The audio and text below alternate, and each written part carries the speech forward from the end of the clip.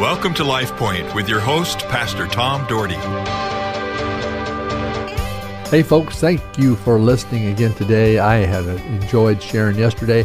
I usually do my sermons in twos because it takes me two of these to get one sermon out, and I have to go a little bit rapid because I only have 12 minutes of airtime on both days. I'm on each day, and so it'd be a pretty short sermon if it was just 12 minutes. I know some people say, man, that's exactly what you'd want, But I talked about Paul. I talked about yesterday that he's mentioning, he is a part of, we believe, 14 of 27 books of the New Testament, had a huge relationship on the world, and how God had brought him out of persecuting Christians to serving God, and how intentional he was. So I'm going to continue down that line and finish this message up today. But I am so glad you're listening. I hope and pray God is blessing you, leading you, opening doors for your life. And I'd like to pray for you right now. Our Heavenly Father, thank you. Thank you for listeners.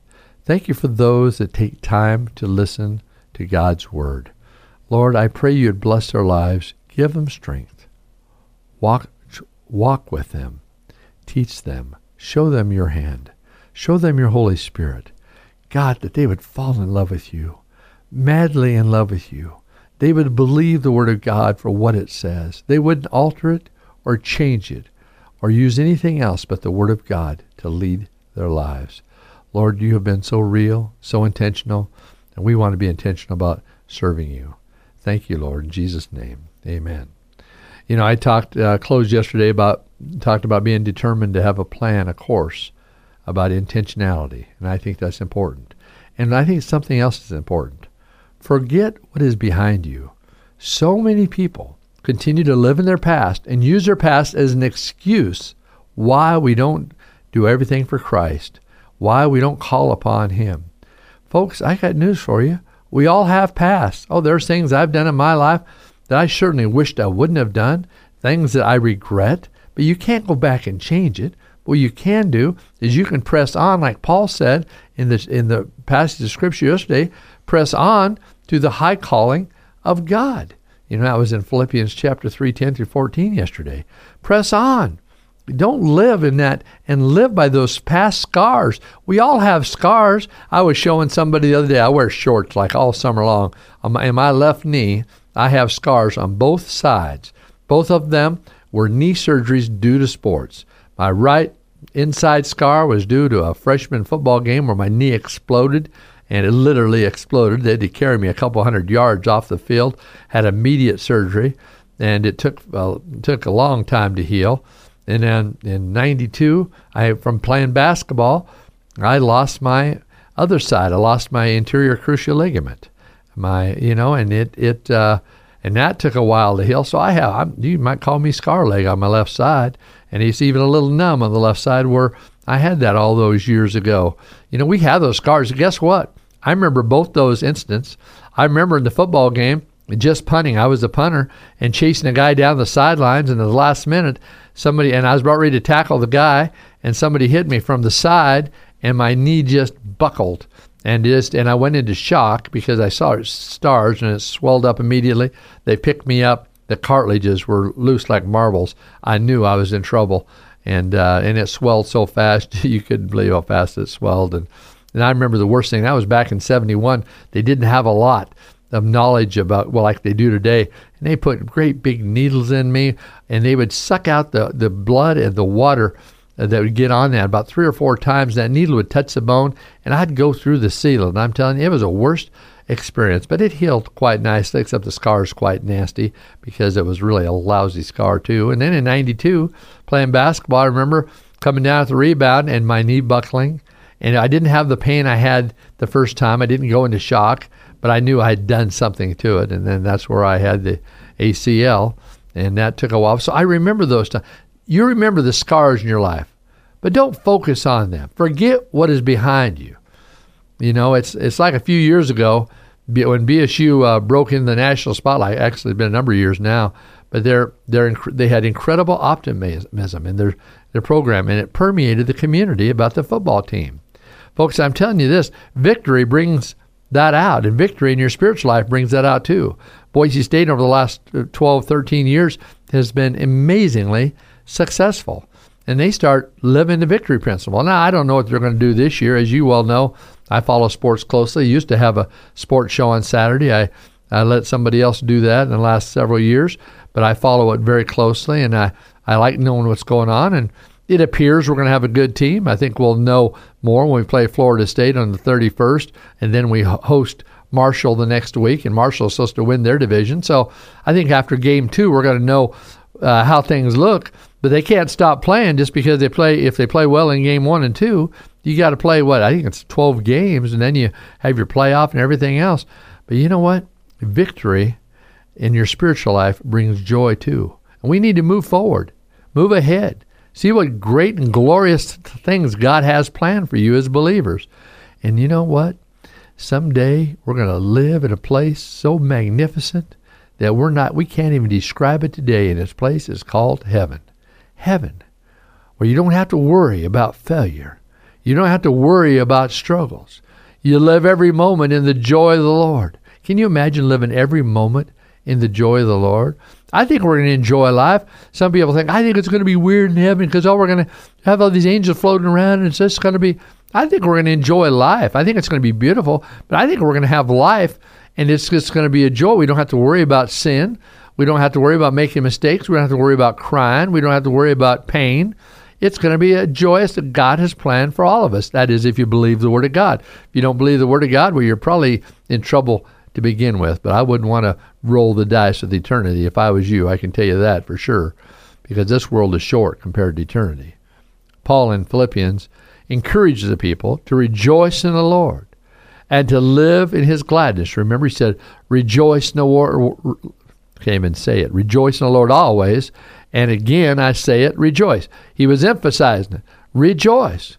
The world's a better place when we rejoice. Folks, are you rejoicing in the Lord every day? When you get up out of bed, do you think about God at all, or do you go straight to your Keurig and get your cup of coffee? Or do you go straight to the fridge and get your cantaloupe? Or do you think about the things of God when you roll out of bed? Lord, help us to think about you. Help us to keep our eyes on you. Help us to keep our eyes on the prize. Paul had his eyes on the prize, and he lived like it. The Bible doesn't record anything concerning Paul's death, but I imagine it was a glorious moment when he entered heaven, and God said, man, you did it. You have changed this world by what you've done, Paul. You're going to watch the fruits of your labor for the rest of the days until I call everyone to heaven. You're going to see all these people enter the kingdom because of what you've done, Paul, because he had an intentional plan to bring the lost to salvation in the Lord. What we have to do in life is this. We got to avoid distractions because the enemy throws them out constantly. Constantly. Put your citizenship in heaven where there is eternal value. Philippians 3:20 says, but our citizenship is in heaven, and we eagerly await a Savior from there, the Lord Jesus Christ. I like what Paul said here. We eagerly await a Savior from there. People, are you eagerly waiting to see Jesus? If this world passed away and all these things that we're seeing, all these destructive things, all these earthquakes, all these wars and rumors of wars, all this Middle East stuff, all this China and Russia things, all this stuff going on, we don't know what tomorrow holds. Are you ready? If Jesus comes, are you ready? Are you ready to see him? Are you ready to face him? Are you ready to say, Jesus, I love you? Jesus doesn't look at your life. And he's not going to look at your life for being perfect. He's going to see if you believed in him. He's going to see if you trusted in him. He's going to see if you really live for him or if it was just talk. If you're really a Christian at all. Are you really a Christian? Are you really living for him? He didn't tell us you had to be perfect. He said, in this world, he said, you're going to have tribulation. You're going to have troubles. But he said, be of good cheer. Be happy. Because guess what? I've overcome the world.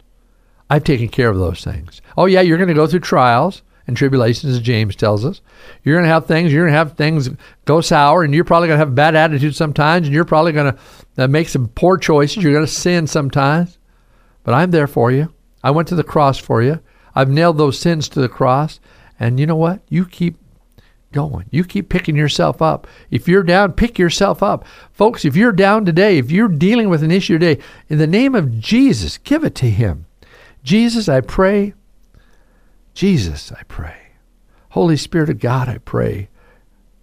Father God, I pray that you would touch the lives of these people. And Lord, if there's any discouraged, if there's any struggling, if there's any judging, if there's any just wondering where they're at with you, God, bring them close to you. May they put their faith in you, in Jesus Christ, the Son of the living God. Touch their lives. Thank you, Lord, in Jesus' name. Be intentional in your living, folks.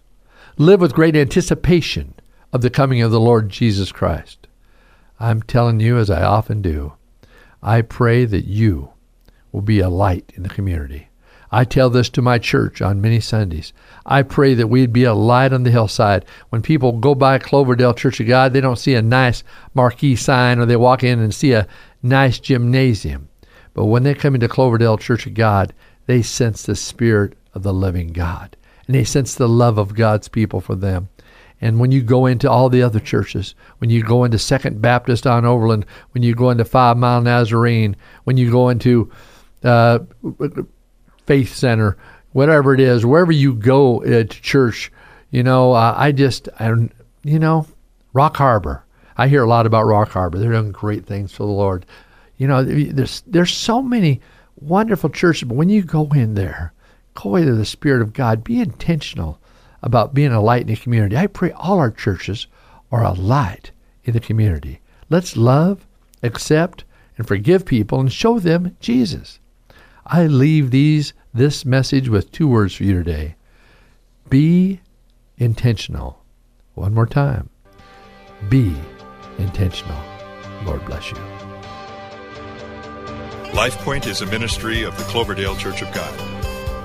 If you would like a copy of today's broadcast or would like more information about the church, please call us at 208-362-1700 or write to Cloverdale Church of God, 3755 South Cloverdale Road, Boise, Idaho, 83709. You may also visit us at our website, www.cloverdalechurch.org. Thank you for listening and have a blessed day.